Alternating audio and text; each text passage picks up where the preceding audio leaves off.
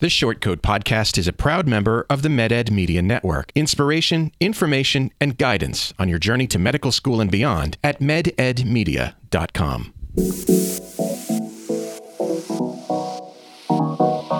Meandering in the margins of medicine, it's the Short Code Podcast. Weird news, fresh views, helpful clues, and interviews. By students, for students. Subscribe to our weekly show at theshortcode.com. Welcome back to the Short Code Podcast, a production of the University of Iowa, Carver College of Medicine. I'm Dave Etler. Not important.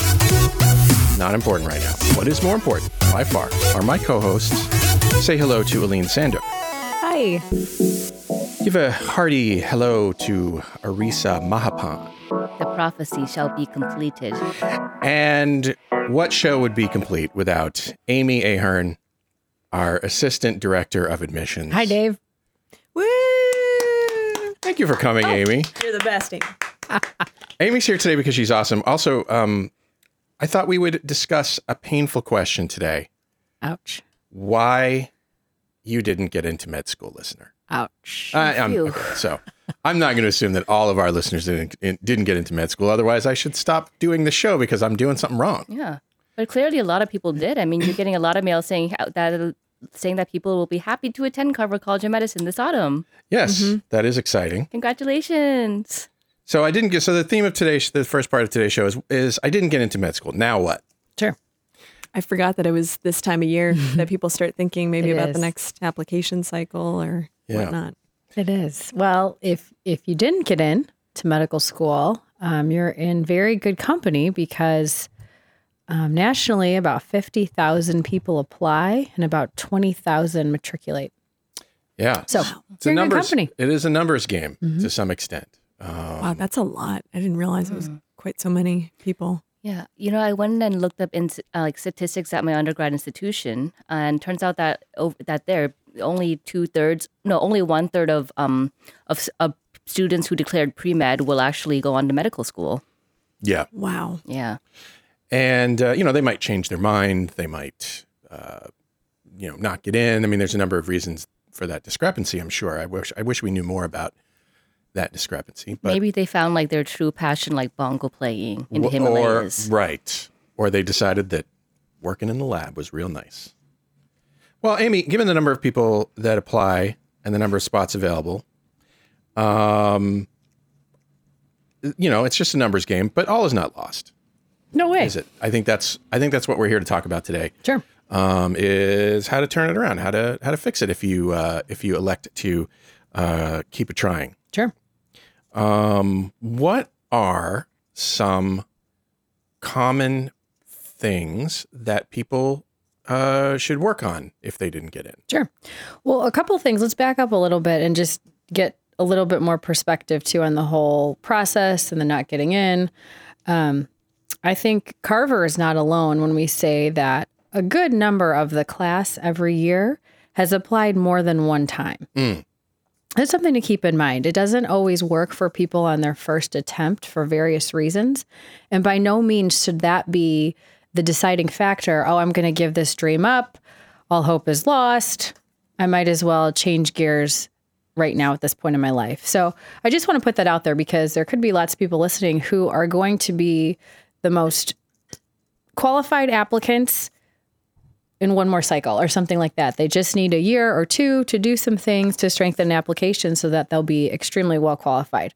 So, okay, putting that out there, one of the first things I would encourage someone to do if they haven't been accepted is to go back to the schools that they did apply to and seek some feedback.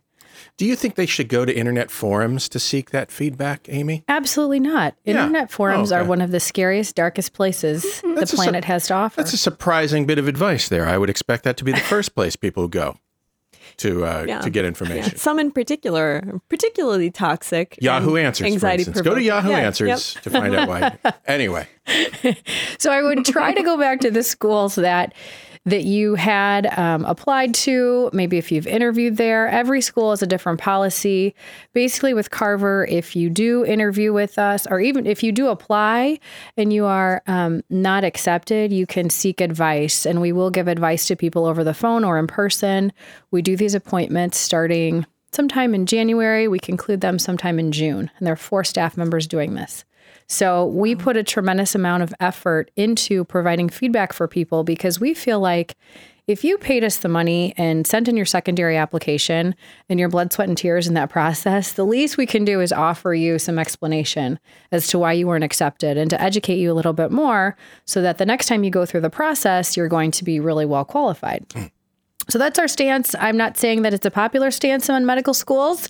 I think we are one of the few that do it, but schools do offer this. Some schools do offer this. I'll say that. So go back to the schools. Perhaps to varying degrees. Yes. Yeah. Yes.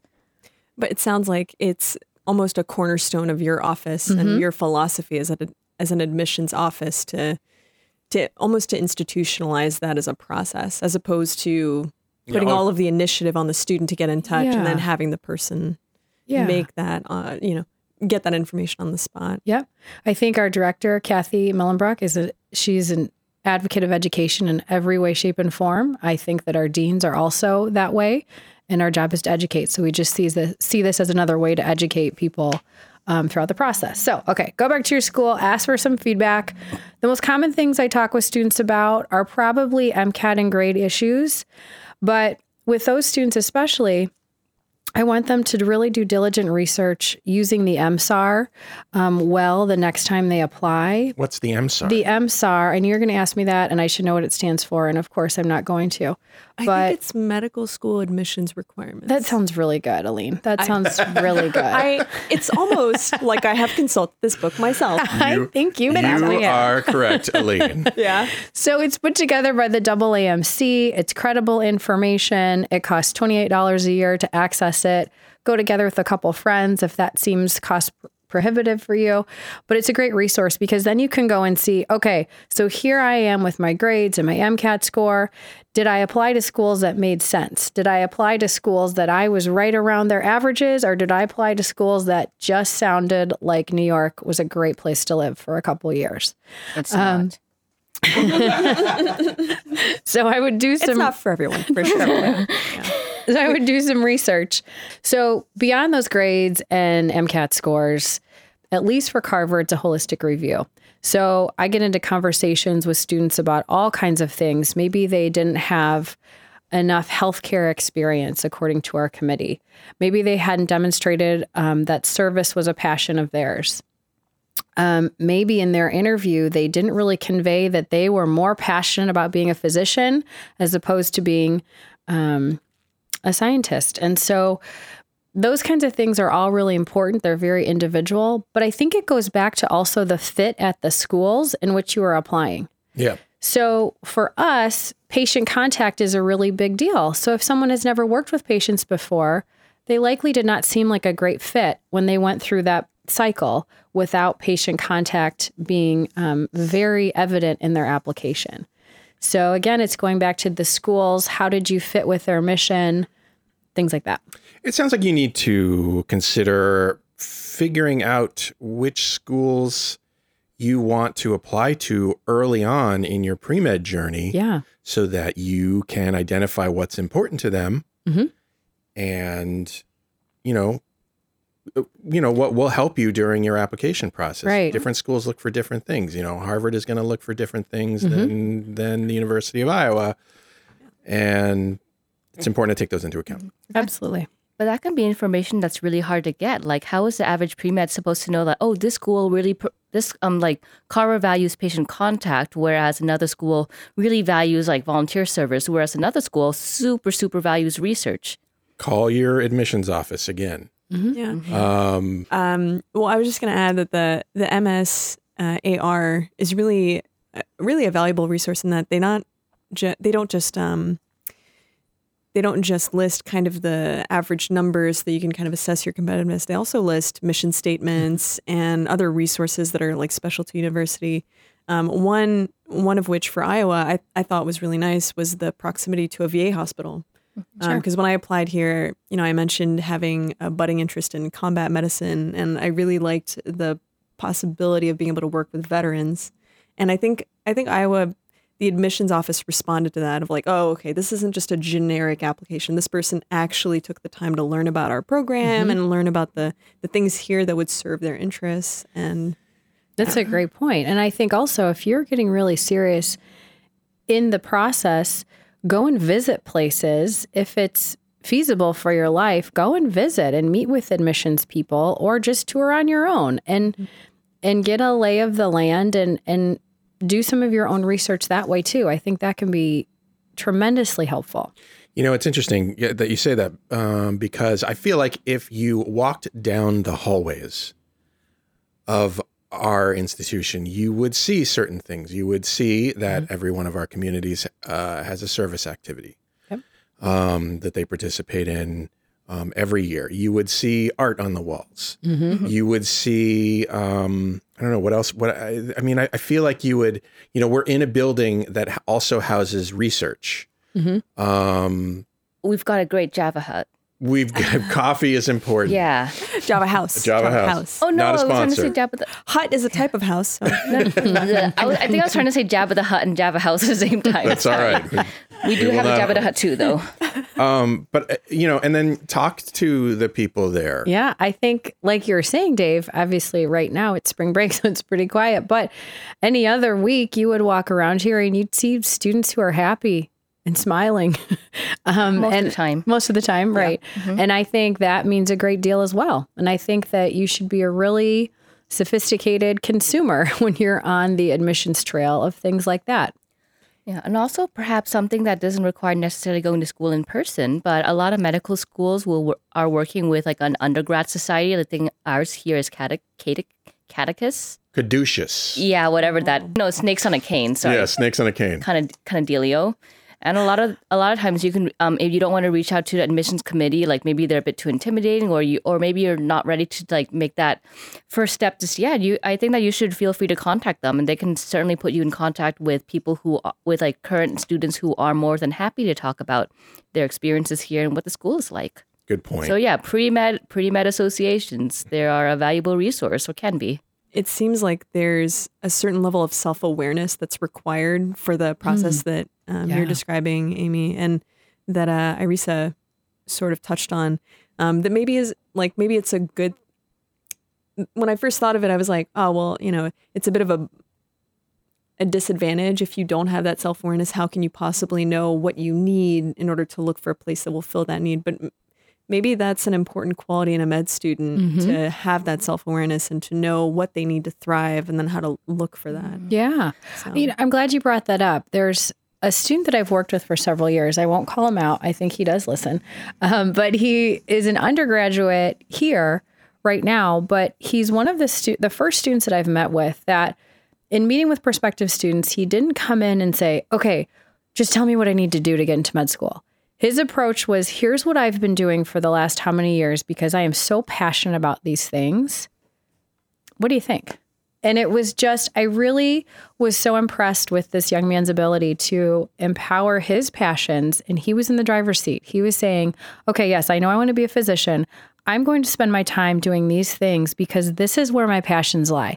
Not because I think you want to see them and this will make you happy, but this is this is who I am, and this is how I want to spend my time. And oh, by the way, this is going to help me become a great physician. Yeah, we're always talking about not checking boxes. Yeah, that's a remarkably mature insight too. Yeah, and I think that there's two reasons to do it. Number one, to not check boxes, because number one, people can tell when you're just checking boxes. Admissions committees can tell. Yep. Number two, is that even if you got into a school whose boxes you checked but didn't give a shit about, you would not enjoy that school, perhaps. No. Yep. It's a one-way ticket to unhappiness for 4 years. Deep unhappiness. Yeah, I mean, schools are different. They look for different things. They want different things. So apply to a school that you have a simpatico connection with rather than applying to a school just because it's a school, like... Right. Or if it's a fancy school, or it's a school in your town, or it's a school, whatever. Yeah. Those aren't great reasons to apply to a particular school. Yeah. A funny story about that, actually. One of the reasons that I decided to apply to medical school in the first place was that originally I thought I was going to go into research, but then like after working it for a few years, I realized it just wasn't for me. So on one hand, I'm glad I realized that. On the other hand, all my cumulative experiences and a lot of like the stuff I've done was exactly that. It was research based. So I did have a bit of a time navigating that to try to see, okay, what school will appreciate my research background, but it's not too research heavy? Because honestly, I kind of want to get away from that now. Yeah. So yeah, that was a bit of a puzzle for me. There seems to be an art to selling your experiences in a way that makes sense, to the universe, like painting them as an asset, even if it's not the thing. Because like, even though it certainly wasn't, like research is always an asset. I was going to say, having physicians who are familiar with how scientific findings are produced, even if you don't plan to go into research, that's a valuable resource for sure. Yeah. Amy does a really nice job. You do a really great job of communicating the need for authenticity.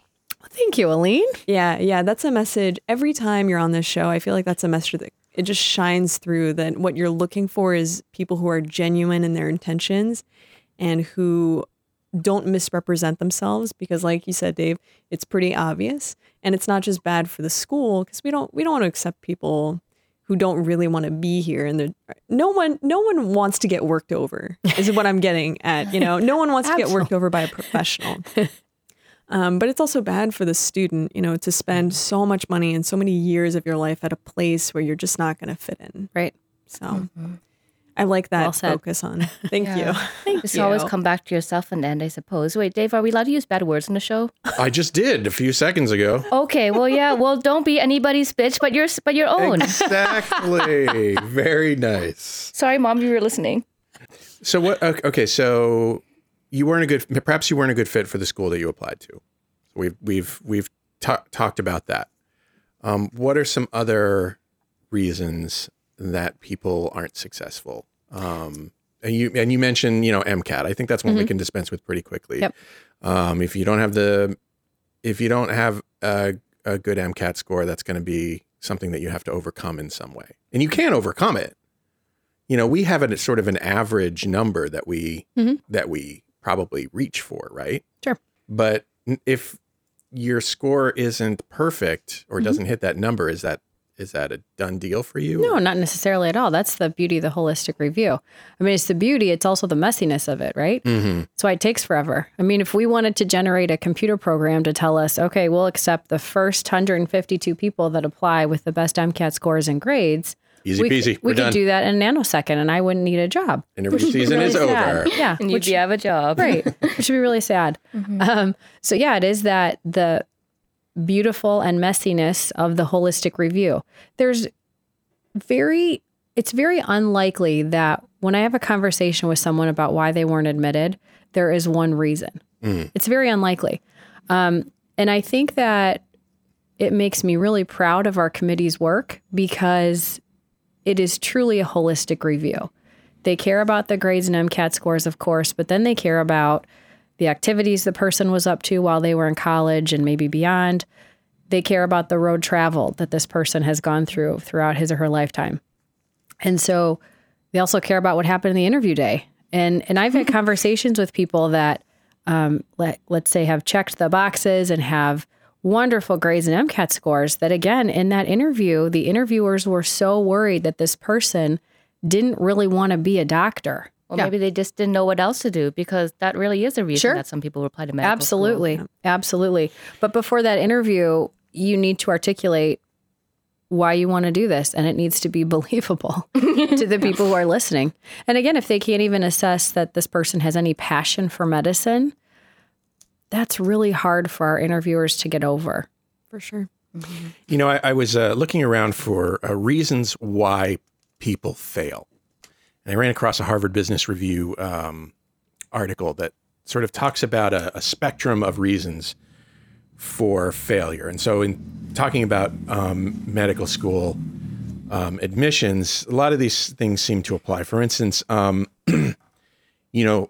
the bottom end of the scale is uncertainty. This is when you don't understand what needs to be done to get into medical school, to accomplish that goal. Okay.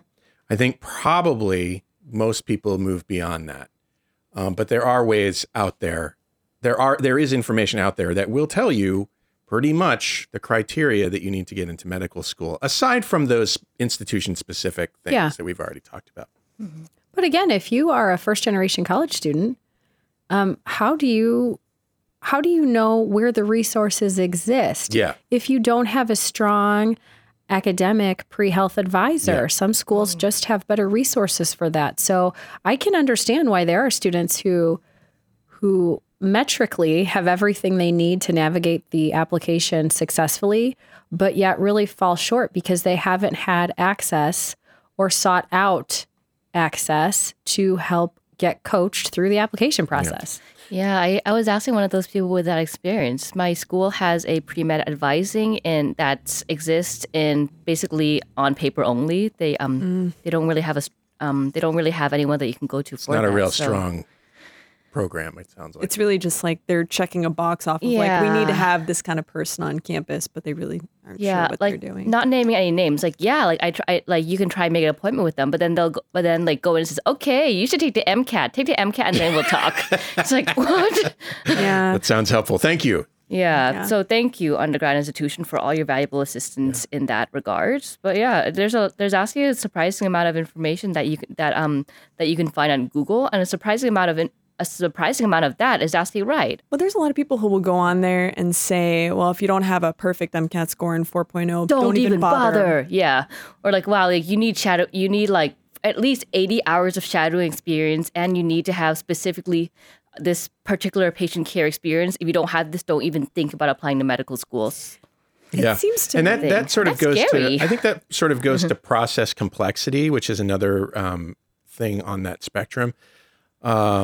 Which is, the process of getting into med school is so complex that it doesn't take into account your circumstances. So when people say things like, well, you can't get in if you don't have this, that sort of contributes to a perception of complexity that, I don't know. I mean, yeah, it's complex. Getting into med school is complex. There's a lot to keep track of. There's a lot to think about. But, you have to make sure that you understand, what that process entails. And, make sure you're getting your information from the right places. I was going to say, like, all of this is reminding me how valuable good advising really is. And how it seems to me that the best defense against not getting into med school is to get good advice from someone who knows what they're talking about. Or Google in my case, and that's how I ended up I'm nearly taking the GRE. Yeah. Yeah. So, would you say that a lack of ability is a common reason why people don't get into med school, Amy? No. Yeah. No. Yeah. Not at all. Okay. I want to add coming back to the advising, I remember at one point someone telling me that even if you're not a student at a certain university, you can still consult their pre-med office. Oh, wow. Oh, really? Like some universities, obviously they want to prioritize their own students, but if you're, a post-grad or, maybe you graduated from there, you're an alum, they're usually, even like career advising services at some universities, like they might charge you for the appointment, but it's a small nominal fee, or, they might prioritize you lower in terms of getting an appointment. But I think if you just ask, they may still see you and meet with you and give you some advice, even if you're not their student. So wow, that's remarkably generous. The programs who did that. The power of the ask cannot be underestimated. It's a really good point. Like I've spent a lot of my younger years thinking that, why would anybody say yes to me? Like what, and so I didn't ask questions. I didn't seek help. It's not true. It's hard. It's hard a lot of people do want to help, but you got to ask for it. You got to put yourself out there. Right. I think one of the difficulties is that, when if I can put myself into the shoes of somebody who didn't get in this go around, is that you start to tell yourself stories about why you didn't get in.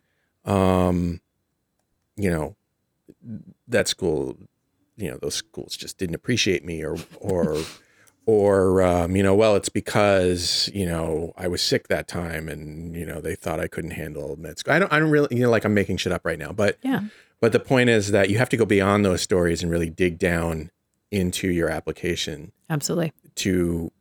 and put yourself in the shoes of the schools that you apply to really understand Right. why you didn't get in. It's extra work. It's a lot of extra work. Sure. Because you can speculate all day and night long, and bad advice is everywhere. Like, it was because I was wearing tennis shoes to the interview, wasn't it?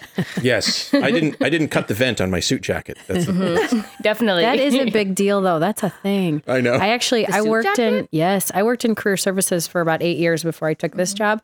And so I'm used to being on the lookout for events that are still sewn together. And I still, to this day, when people come and I notice it on their interview day, I will say, pull them aside, hey, I need to help you with something. And we'll cut the vent. And I bet they're usually like, oh, I didn't even know that. I didn't know that was a thing. That was a Yeah. thing. Because how would you unless anybody had told you? Sorry, I think I need some education. What's a vent? Yeah. So this is this is the split that's usually on the back side or maybe on the sides of your suit jacket Or your skirt. or your your skirt, skirt. and they usually arrive tacked together with one stitch. Yeah, just Pasted. one thread. And you're supposed to cut it so that it, does its job, which is, expanding and moving around while you move around. To create a silhouette, shall we say. Yes, yes. I think this is just one of those like other ways that like we can point out that maybe that this is kind of perhaps some kind of bias against people who are perhaps not from a first generation college student background or someone who has not necessarily been exposed to been a background where in a situation where they had to wear a lot of suits. in the past. I am certainly not going to claim that I have not worn a suit jacket with an uncut vent. And you're from this yeah. country. And I am from here. Right. There are these these intricacies. But you as you age, you learn things, I think probably for a lot of people when they sort of apply to a professional program, or maybe they apply to their first job or whatever, that's the first time they've ever worn a suit, perhaps. For sure. Not everybody has, I think it's hard for a lot of people, but it's disproportionately more so if you're not from this country. Yeah. I would say. I was just thinking back to some time I spent abroad, and I never underestimated how difficult it is to be an immigrant. Not least of which because of language differences, but just like not understanding the norms, the cultural norms. And I remember spending some time in Germany where rule following is such a cornerstone of their culture. I went to jaywalk and someone was like, don't do that, especially not in front of a child. Aline. Yeah. Like it was important enough to the person who saw me about to jaywalk to be like, don't do that. Especially, it sets a bad example for the child in particular is what I took from what they were saying. And here, jaywalking is so ubiquitous. Everyone, it's basically a made up crime to us. We're like, that's not really a crime. There are just some rules in every society that you don't learn until you break them. Exactly. The unwritten rules, perhaps the cutting of vents and suit jackets. I don't know. Yeah. What else? Anything else you want to educate us on, Amy? Dave, I think we've covered the bases here. Good. Yeah. I hope it's helpful for people. I want our listeners to let us know whether there was, whether they didn't make it into med school this year and are going to try again next year. Maybe it would be interesting to discuss with them, what it is that they found out when they contacted their admissions units to figure out, what it is they got wrong, or whether it was just a numbers thing. Yeah. In your case, or what, or maybe if you didn't get any great feedback from the medical schools that you applied to and didn't get. I'd love to hear all about that. So you can give us a call, 347-SHORT-CT. You can email us at theshortcoats@gmail.com. Those would be two great ways to tell us your story. I wanted to add something, but it's a little bit after the fact. So I applied a couple times and I got in the second time, but the first time, I remember when I did this and I was calling around to get advice, some schools were like, well, you had some shortcomings in your application, but one good way to redress that would be to come to our post-bac program, which costs $68,000. And so I was wondering, what your opinion was about that, Amy, of, sure, I mean, we can't argue with the utility of post-bac programs, of course, but I definitely got the feeling that they were like, hey, if you give us $68,000, Wow. you'll have a better chance of getting in next year because there's a guaranteed interview that comes with this program. It was a Yeah. bit weird. Yeah. Well, I definitely have no conflict of interest because we don't have a post-bac program at the University of Iowa for MD seeking students. There is a post-bac program for students that are more interested in the MSTP route. But for students who are really, truly pursuing the MD only route, we don't have that kind of conflict. So, the programs exist, and I think that they need to exist because simply some students, when they were 18 to 22 years of age, they were not demonstrating what they can do in hard science and math courses. Yeah, maybe they had other plans at that time. Right. And so they weren't taking all those hard science classes. Right. Or they were just a different person and they wanted to do lots of other things and studying wasn't one of them. Or maybe they didn't know how to study, whatever the reasons. The programs they need to exist. It's hard for me sometimes if I don't know a lot about a post-bac program or I know how much it costs. It's hard for me to advise someone, oh, you need to do this 2-year program where you're going to pay, $60,000+ a year for 2 years. And at the end, you don't have a master's degree. You don't have an additional degree. You've taken additional hard math and science courses. That's it. Mm-hmm. So while I understand those programs need to exist, and I believe they need to exist, it's still something to really consider. Now, if you do know a program exists and you are guaranteed an interview at their medical school, if you perform up to a certain standard, that's a great thing as an applicant. It is. But at what cost before you begin your medical school journey, which also can be quite expensive as well. Cha-ching. Yeah. Yeah. Good point. Thank Yeah. you for Really good point. bringing that in. Thank you for the insight. Anyone participating in this year's Doc Dash? I don't do exercise. Oh. I'm not a doc yet, and I also don't dash. Stress is the only Now, wait a cardiovascular minute. exercise Yeah, we get. Wait a minute, Arisa. How many calories does like an anxiety attack burn? Oh, a lot. I've done the math. I've done Wait a the minute, Arisa. You don't have to Yes. be. You don't have to be a doctor to participate in the 2019 Doc Dash. Oh yeah, right. But you do need a dash, so that's kind of a deal breaker for me. This is the Carver College of Medicine's annual 5K race walk this year on Saturday, April 13th. I hear there will be more than 600 runners and walkers. There's a kid dockling dash, which is cute. Cute. And anyone can join the fun. Kids under 14 participate for free.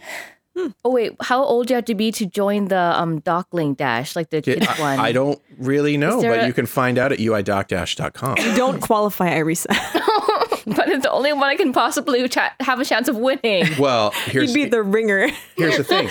Here's the thing. Let's say that you are not a runner. Did you know that even if you can't run or be there in person, you can sign up to be a virtual runner, and all proceeds will go to the Iowa City Free Medical Clinic and the University of Iowa Mobile Clinic to provide services to populations that lack access to healthcare and provide training to healthcare students here at Iowa. Yeah. Wait, isn't a doc dash like one of the major sources of funding for this free clinic that serves a lot of It people is who need? a very big deal for us. I don't have the numbers in front of me as to how much they pull in, but you can imagine. Well, it's that important. It's very important to these two organizations and our ability to help these populations, as well as our students, figure out how to work with patients.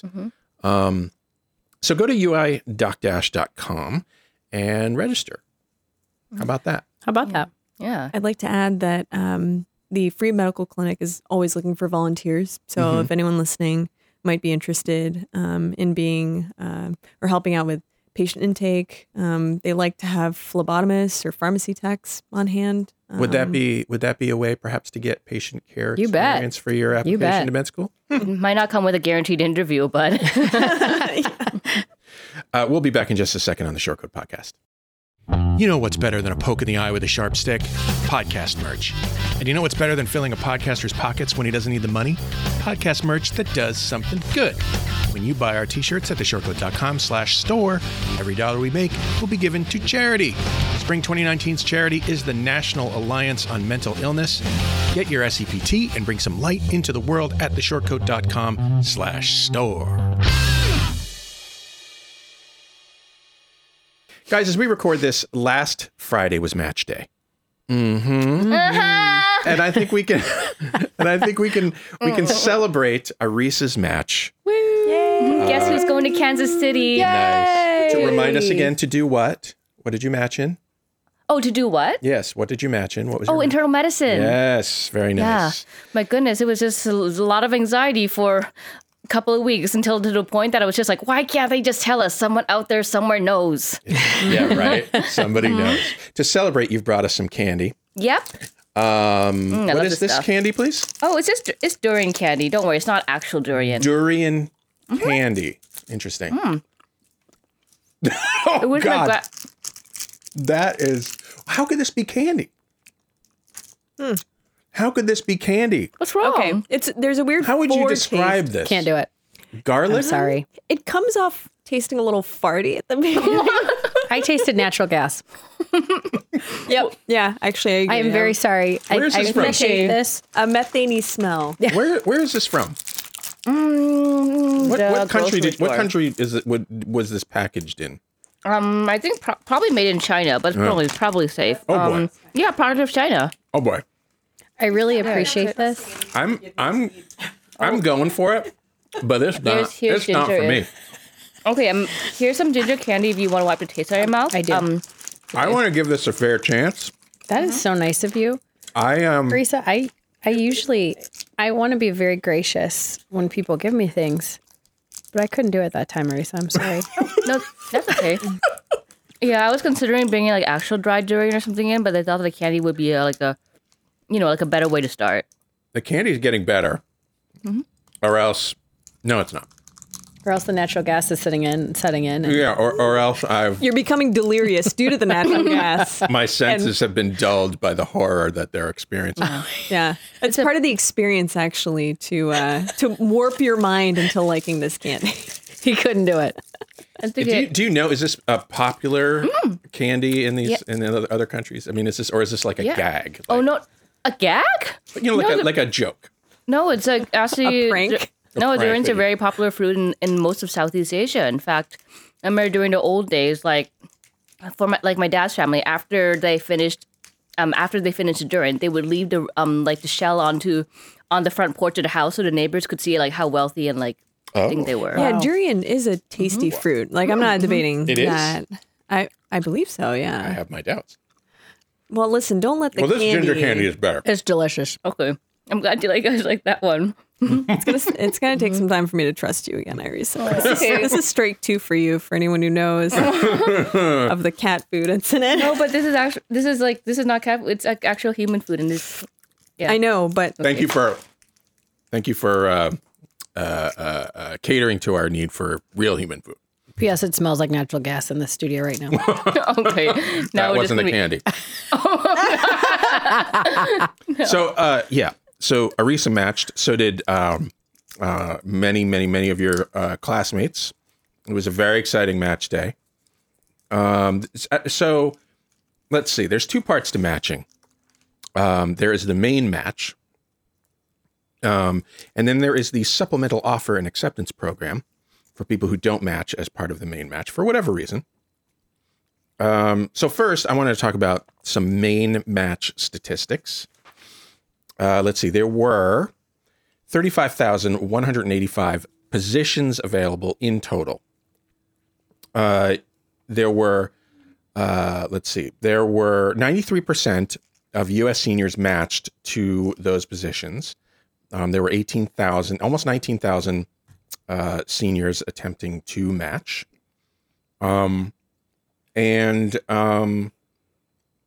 Let's see. Now those are U.S. seniors in allopathic medical schools. Lots more people are involved in the match process. Lots more people seeking matches, like foreign medical graduates, DOs. DOs. Am I missing anything? Those are the 2 kind of Foreign graduates, DOs. No, I think that's all. U.S. Born students who went to foreign medical schools. So they call those, I think, Caribbean schools. international Offshore. Yeah, things like that.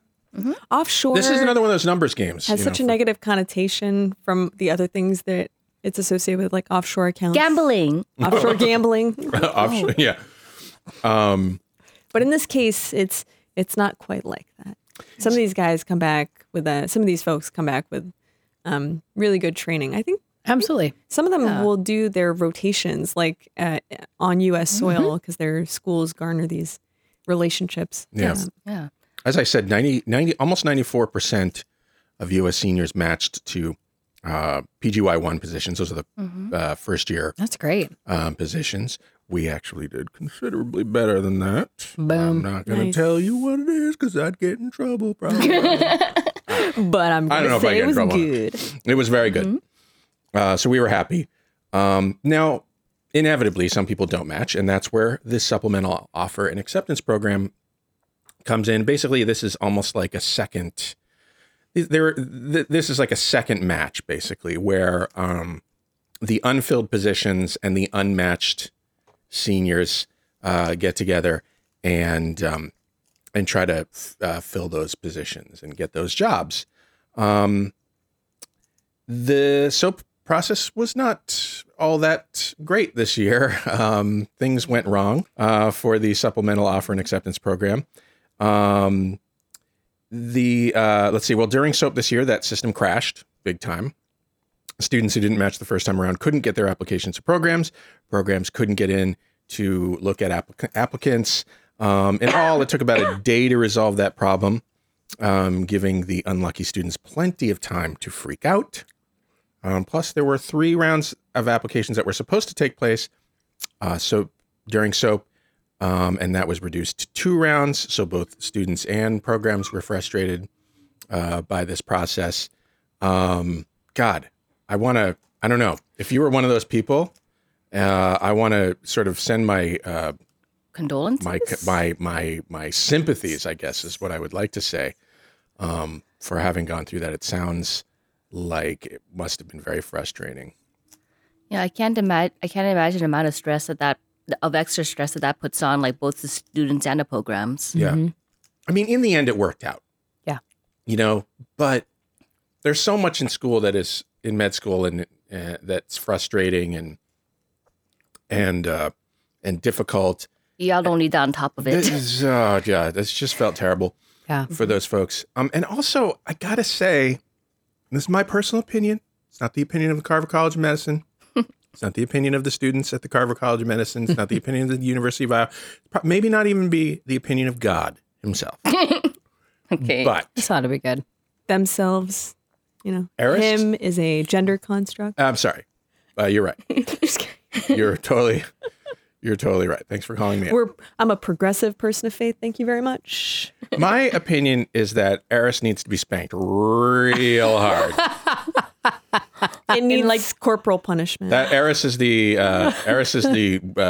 system that sort of runs this application, the application side of things. Oh, does And Eris run it's- SOAP too? I didn't know that. It's owned by the. It's a part of the AAMC, or at least it was. There was kind of a divorce years ago. Anyway, it's very complicated. A divorce. Yeah, it's very complicated. The point is that Eris is supposed to be the thing that runs this SOAP process. And when AAMC took in $85 million in 2017, specifically in Eris application fees, I feel like y'all gotta hire some IT people or something. This is not the first time that Eris has failed.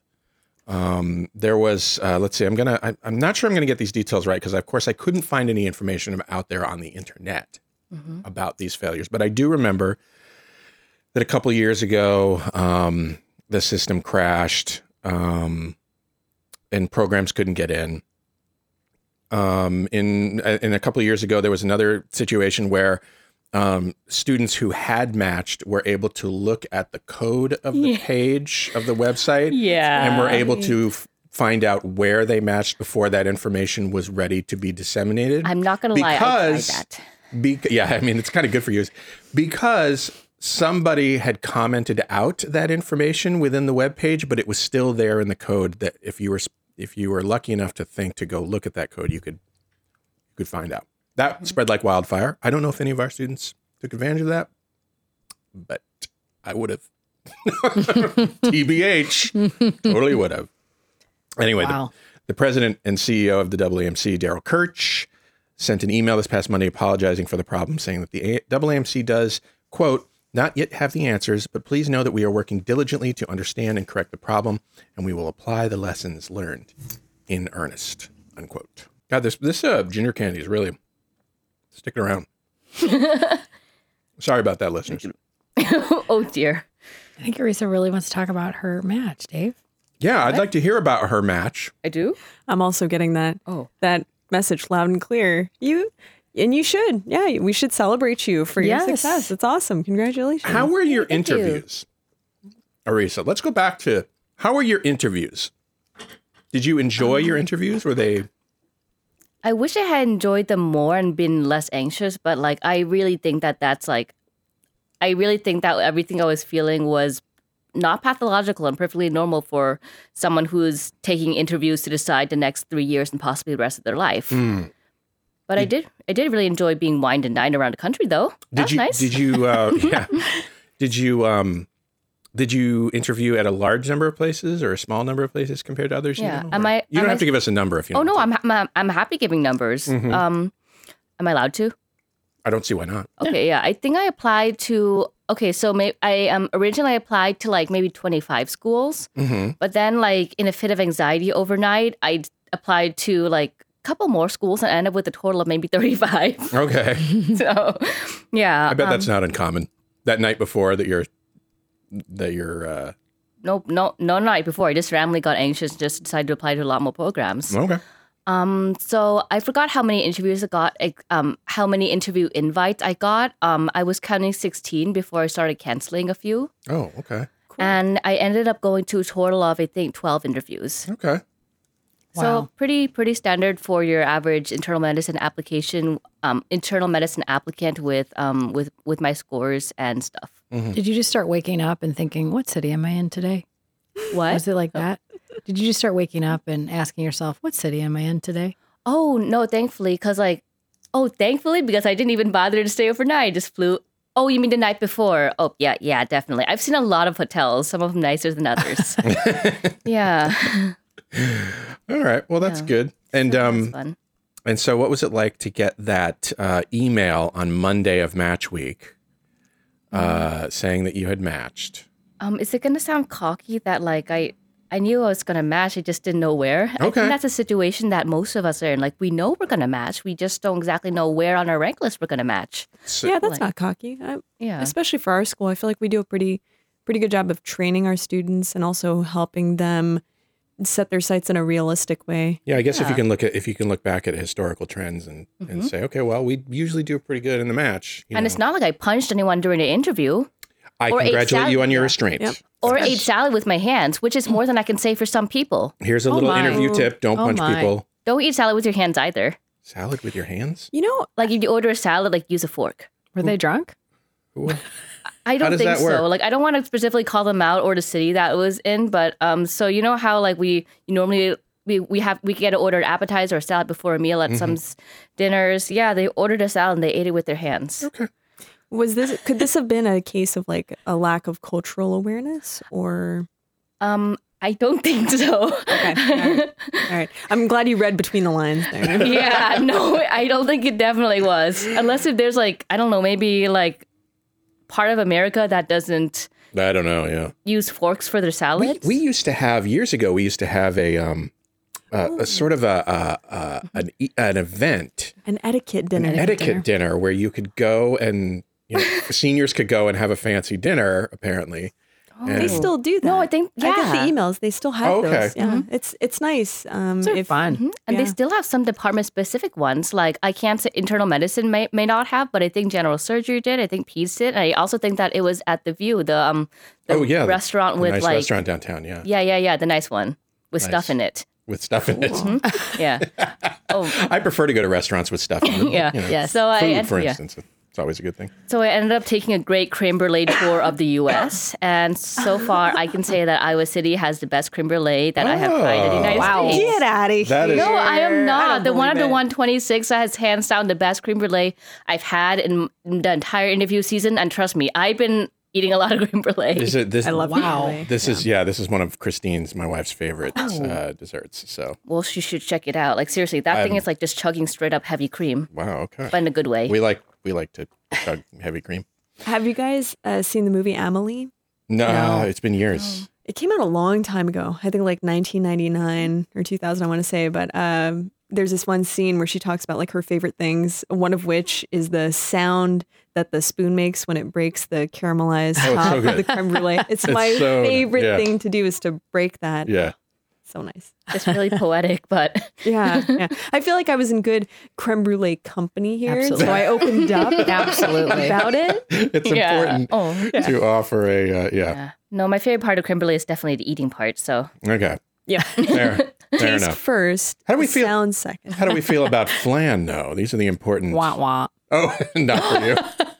My mom makes a great flan. I love my Ooh. mom's flan. See, maybe I've just never had it. I've sure never she had good flan. Flan or flan?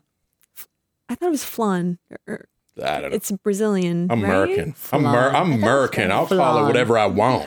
It's Iraq, not Iraq. yeah, I was one of those kids who grew up reading a lot more books than I talk to people, and that sometimes comes out of my pronunciation of really big words. Yes. yes. Yeah. It's like, wow, yes, I can define it, I can spell it, I know what it means, but like, I can't actually say it. That's typically the case I've noticed when I mispronounce something or anyone. It's because they read it before they heard it. You know, I have discovered a newfound appreciation for the fact that I may not pronounce things correctly and I don't know it. And that's just because every once in a while I'm like I so firmly believe that I'm pronouncing something correctly. And then I find out later that, no, that's not how you do it, Dave. Or I find out the definition of words I'm using is incorrect. Yeah, like mediocre. Mediocre doesn't mean bad, it just means average. Like technically I'm a mediocre Met student, that's okay. Yay! I go back and read a lot of. I go back and I look at a lot. I do a lot of Google searches these days for words because I'm uncertain. So it's it okay. has a pronunciation rather function. How ironic that I would mispronounce the word pronunciation. Yeah. Well, yeah. Quick question. What I was not really sure of the social etiquette around that. And my knee-jerk reaction has been like to never correct someone unless it's in private, and to be especially sensitive if it's a person whose first language wasn't of English. course, But like, yeah. what is the etiquette around that? I don't really know. My personal etiquette is that I never correct someone because usually it turns out they're right and I'm wrong. Good. Just saying. I think that's actually, that's exactly why I don't correct people, is because when I have in the past, I have occasionally found out that I am the one who is. Yeah. Yeah, I'm not that smart. I know that. So, I mean, Dave's used a couple words in the show today. I'm like, what does that mean? Yeah. Isn't that fascinating? But I pronounce them right? We may never know. How the hell would I know? Listeners, if I mispronounce anything today, Please call him out and rake us him know. over the coals. yes. Yeah. So I'm not smart, but my family speaks a lot of different languages. Oh, that And must be very confusing. I was going to say, yeah. So like one piece of feedback I've gotten a lot when I was younger and in college is that I'm very articulate, and it was out of necessity. Because if I wasn't absolutely crystal clear and quick with what I was saying, I would get misunderstood a lot. Oh, yeah. And it was very frustrating. So Here's one thing that I would suggest to everybody on the planet that is appropriate to correct pronunciation on, and that is names Aline Sanduke. hey, thank you for that. I still mispronounce your name every time we do the beginning of the show, but I know, at least I now know that He's it's aware. wrong. But yeah, your heart's in the right. I don't care about that. Like, Okay. you've done so See, many that's more important things for me that outweigh you Oh. sometimes saying my name. I don't care. See, Yeah, that's, Davi. that's the thing. See, that's the thing. I think most people really wouldn't mind you correcting them about the pronunciation of your name. I mean, Sure. that's fine. It's mildly embarrassing, Well, it's also that like because my name but also I'd rather just pronounce it correctly if I can. and I that's a can't. sign of affection. Clearly, I can't. Well, This is why like I always just use a gender neutral nickname, Yeehaw partner. Ah, yes. Chief. I bet that came in handy during your interview. You're right, bud. No, but actually one of the feedback that I got during my clinical rotations was stop using the phrase goody goody gumdrops. Oh. People think you're being sarcastic. things. She wasn't, folks. I wasn't. I am never sarcastic. If I ever go up to you and say goody goody gumdrops, I mean it with all my little heart. Is that how you say, oh, good? Is that what you're saying? Oh, good. Yeah. That's your version of like, oh, okay, cool. Yeah, His it's- goody goody gumdrops. Yeah, like, oh, the x-ray turned out clear. Oh, goody goody gumdrops. Thanks for the read. See ya. My God, that's the cutest thing I think I've ever heard Yeah, in my but entire life. I got docked on professionalism for that. So, Oh, that seems harsh. yeah. I've been told in the past that I was too casual for rolling up my long sleeve shirt. Wait, but you're supposed to roll them up. That's Yes, it's more sanitary, right? There's a Yeah. reason why I did that, and they were like, "You're being too casual right now." no, and also like if you don't, it looks weird if you leave it down. Like, what are you like? You're ready to like I don't know, file papers. Right. Well, you could roll it up the fancy way. There's two different ways to roll up your sleeves. I don't really know how to describe what these are, but there is the fancy way and the non-fancy way. There's I think Obama used the fancy way. If you really want to, if you Google Obama sleeve rolling, and I bet you'll see something. Can Can do we that right now? Can we digress for a second about rolling? Yeah. So, can somebody talk to me about how young men now roll up their pants a lot? Yeah. So I've yeah, noticed. the closest don't- thing to a young man that we have. I've here. noticed this, and honestly, I kind of wish that I was a young man so I could roll up my pant legs. Tell me more. I don't know. I think it's not it's not a bad look. No. I think it's more associated with women doing this, like with like capri pants or whatever, like having higher legged pants. How are you blaming this on women, Dave? I'm not. We're really tired of the patriarchy. I'm not blaming it on women. I'm saying that women are more likely to have pants that are capri pants, basically, which is I feel like what men are trying to do when they roll up their pants. But do we know why this is happening? I think it's just. It's probably just a fashion. Oh, Here's the thing. trend. Here's the thing. boat shoes. This is something that we used to do Could be. in the I'm going to say the 80s. 80s, yes. We I'm with you. would fold French roll. Is that what it is? We would fold French the roll. bottom of our pants, and then so it was sort of folded in so that it was narrower at the opening at the bottom, and then we would roll it up. Yeah. And the place where I used to work was a ferry service, and I was a valet parking attendant. And our manager used to get so mad at us for rolling up our pants this way because you young kids were. Yeah. But it was a thing. It was a thing back then. Plus, the pants were terrible. Or you like remember when like Uggs were first coming to fashion, and then like skinny jeans and Uggs were like the thing. Well, because like it happened so fast, some of us didn't have skinny jeans, so that you can kind of like tuck and roll your pant leg a little bit to make it look like skinny jeans and tuck it into your Uggs. Yeah. You know, part of the reason that I hate fashion, actually, that I have a love-hate relationship with fashion, I should say, is that fashion has a tendency to take a thing that has actual function and actual utility and then remove the utility just for the appearance of the thing. Girl, are we talking about pockets by any chance? Yeah. Yeah. Pocket. In this case, the rolled up pant leg. You said something, Irisa, about boat shoes. And actually, that makes sense. Like rolling up the pant leg to avoid it getting wet does make sense. And we were, this was a ferry service. And so we were by the water. This may have been, maybe this was a marathon. Yeah. You said ferry service. This whole time I was imagining like a Disney princess service that rents out ferries to children's birthday parties. So wait a minute. Hang on just a second. He rolled up his pant legs to Arisa. avoid fairy dust. Arisa, you thought that I worked for a ferry service. No. I, David T. Etler. You said for the valet service. I was like, oh yeah, he probably parks the ferry's cars or something. Irisa's mind is a mystical place. Goody goody gumdrops. Guys, that is our show. We could go on forever, but I feel like it's a great place to leave it. Irisa, Amy, Aline, thank you for joining me today. Thank you. And thank you, listeners, for making us part of your week, for all your questions, and for your t-shirt orders. If you haven't ordered your SCP t-shirt designed by me, head on over to theshortcoat.com/store and pick one up. They're on sale. And all the money goes to the National Alliance on Mental Illness, an org whose mission of destigmatizing mental illness is important to us. If you're new and you like what you heard today, subscribe to our show on iTunes, Apple Podcasts, Google Play, Spotify, We love answering listener questions. So send your questions or whatever you like to theshortcoats@gmail.com, or reach out on social media, or you can leave us a message at 347-SHORT-CT. We'll talk about it on the show. If we've made you smile, give you something to think about today, right now, while your podcast app is open, in your hand, give us some stars and a review. I haven't seen a review in a little while. It's a cheap and easy way to be befriended. It's a cheap and easy way to be a friend of the Short Coat, and helps us know that we're doing the right thing. The show is made possible by a generous donation by Carver College Mez's student government and ongoing support from the Writing and Humanities program. Our executive producer is Jason Lewis. Our opening music is by Dr. Vox, and our closing music is by Catmosphere. Talk to you in 1 week.